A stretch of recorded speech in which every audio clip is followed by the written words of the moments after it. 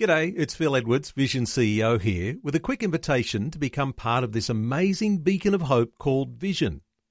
Together we can put our love into action to help people of all kinds build or rebuild their lives on the truth of God. Please consider the part you can play during our upcoming Visionathon appeal, remembering that it's your support that makes Vision possible, including this podcast. Life, culture, and current events from a biblical perspective. 2020 on Vision. You have got to honour some courageous groups that are doing what they can to curb the demand of human trafficking. Well, one of those groups is the Fighting for Justice Foundation, who are addressing the prevalence of gender-based violence through social and legislative reform. Now, they're growing in influence through advocacy and education and outreach projects in the Australasia region. Andrea Tokaji is the founding director, an international human rights advocate lawyer and a PhD candidate on the international crime of human trafficking and how to curb its demand from an international human rights perspective. And Andrea's back with us today to talk about a new initiative. Hello, Andrea. Welcome back to 2020.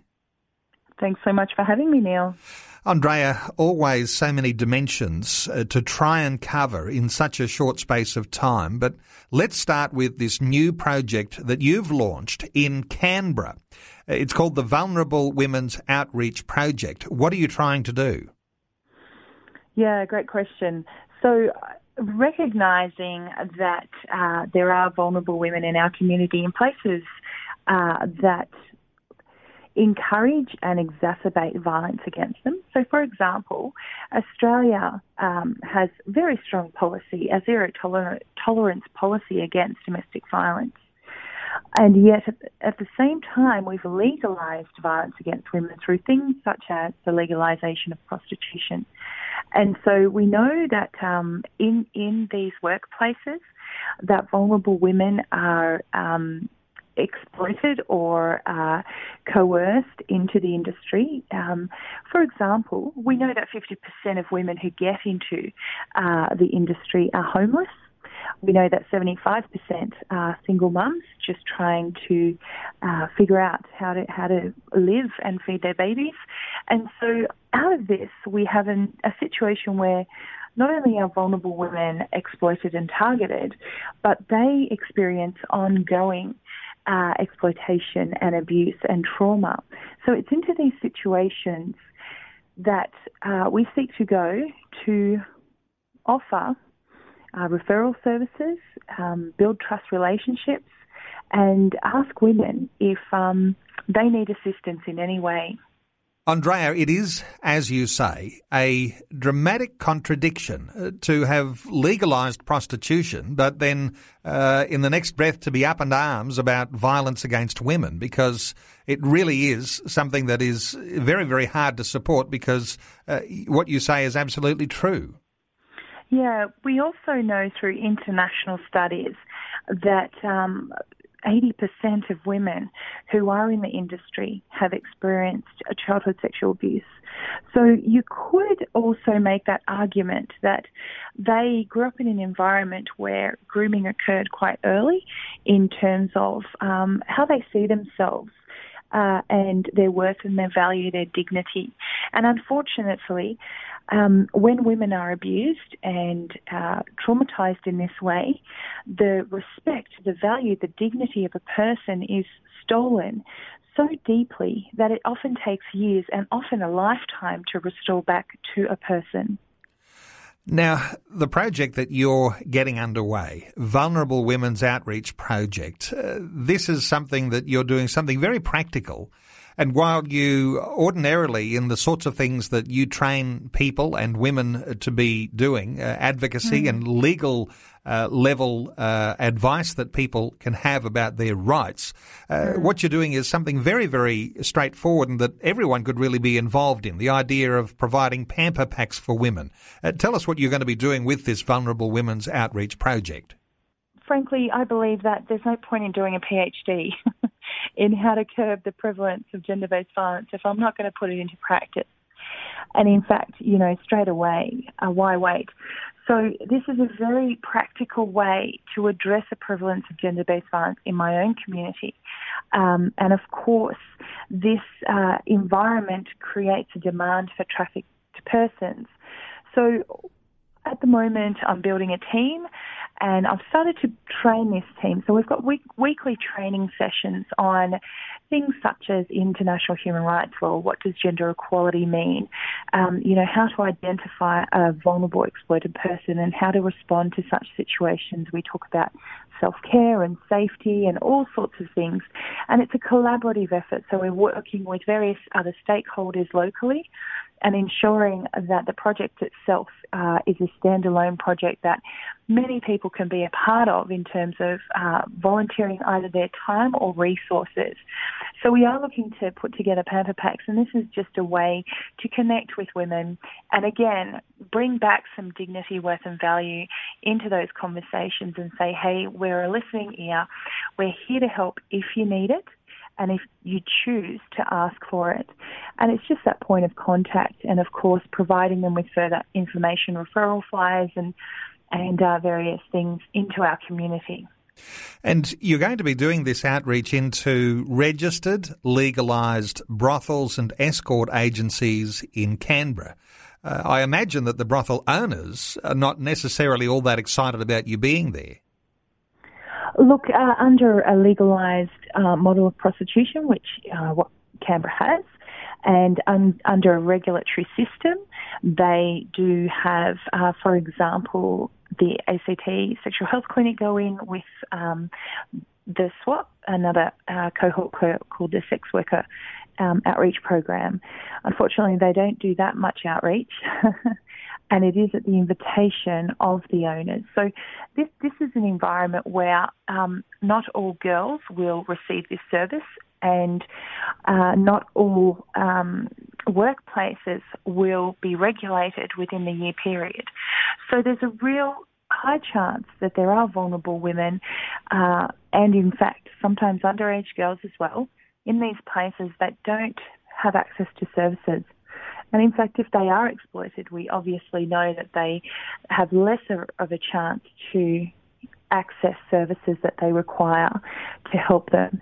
So this is a way of bringing a women's rights outreach program to where they are, and an opportunity to connect with them in a way that initiates, first of all, relationship, and through that relationship, building trust and dignity back to the woman, restoring that for her, and making sure that she understands her rights and she knows the services available to her.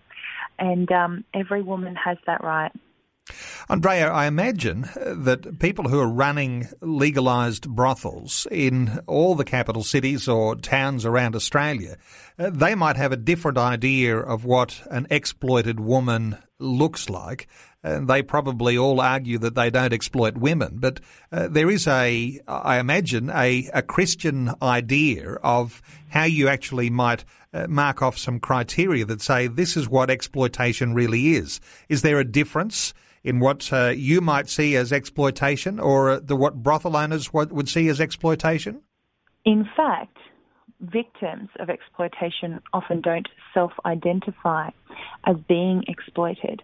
And this is really problematic because, we have a situation where if a victim doesn't realise they are being exploited, then what chances are they of speaking out or reaching out to various services? And so we know for a fact, not only under human rights principles, but also through Christian values, that if one person seeks to rule over, control another, that is in fact a part of that exploitation. And so, God has given each one dignity, worth and value in and of ourselves.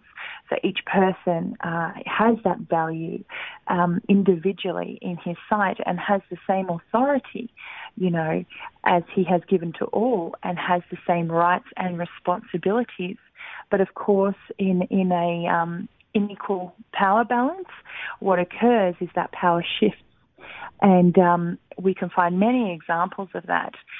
And this power imbalance is what often leads to abuse and exploitation. We can apply these same principles into domestic violence cases. And it's often the reason why these situations erupt into a very violent situation.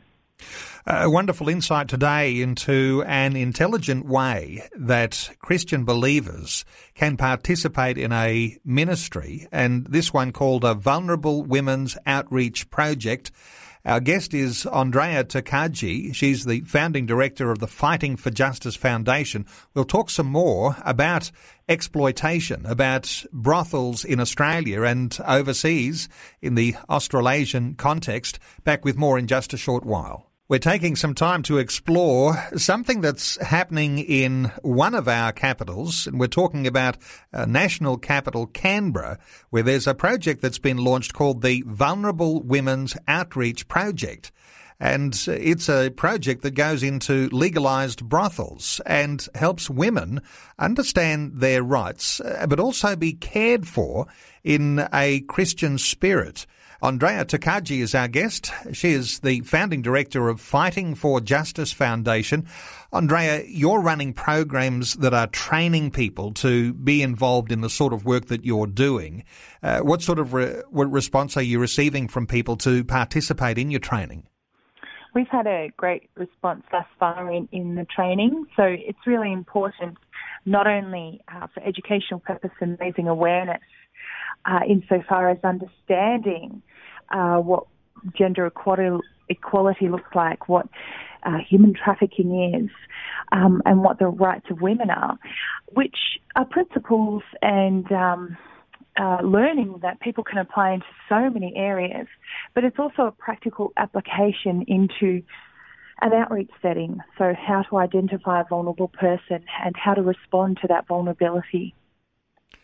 Okay, let's talk about one of those aspects. Identifying a vulnerable person, are there particular characteristics that you look for that actually do identify someone who is vulnerable when they're working in a brothel?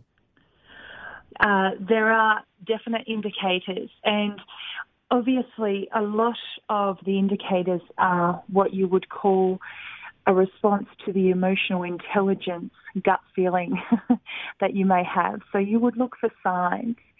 You would look for signs in facial expression, in body language, in even the way the person stands or dresses. And we know in social settings, when we go, for example, to a barbecue with friends, we can see someone who's had a rough week. They may exclude themselves from the group. They may look upset. They may be extra sensitive to touch or to sound. And all of these things are indicators not only of vulnerability, but sometimes of trauma as well. So these indicators are important. And we know that there was a case in the US recently where an air hostess who had been trained in identifying vulnerable people, picked these cues up. There was a young girl, dishevelled, travelling with an older man on the plane, and she very cleverly left a little note in the bathroom for the girl. Are you okay? Do you need help? And the girl responded to this note, replied to it in the bathroom in privacy, and returned to her seat. The air hostess returned to the cubicle and found the note and alerted authorities. The authorities were waiting for that man, in fact her trafficker, when the plane landed. So it's really powerful to be not only informed, but to understand not only these cues, but how to handle it in a safe way, because this air hostess was also trained in not placing the victim in further danger, and that's really important to consider, but in a safe, healthy way, reaching out and offering help or advice if they need it. Andrea, not all of our listeners are going to be able to be part of your training in Canberra. Are there some resources that you'll have on your website that people can access wherever they might be around Australia? I write blogs weekly about not only the work that we do, but kind of short academic papers around these subjects, wrestling with these human rights issues in a deep way. And signing up to those blogs are a really important step in keeping you informed. And you're wanting people to form into intercessory teams. You want people to pray for women who find themselves in an exploitation situation. Absolutely. So we never work alone. We work in collaboration with pre-existing services. We partner with organisations and professionals. We not only skill up and train up our own team, but we seek to train up a team that has a holistic approach to our outreach. So, for example, those who will stay behind and intercede, those who will stand guard and be the lookout people, and those who will be the team leaders overseeing and managing the outreach, and of course the volunteers who actually go in. And so I'm looking to build the team and for people passionate in those areas, but also to provide things such as products that we could put in our pamper packs for women that would bless them. What sort of things are you wanting people to provide? Because you've got a call out for people to donate for your pamper packs.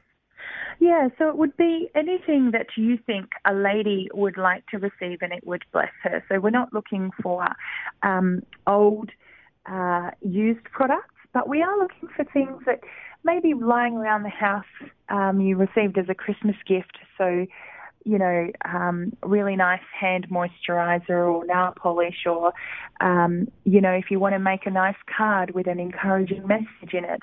Things like that will encourage a person and really bless them.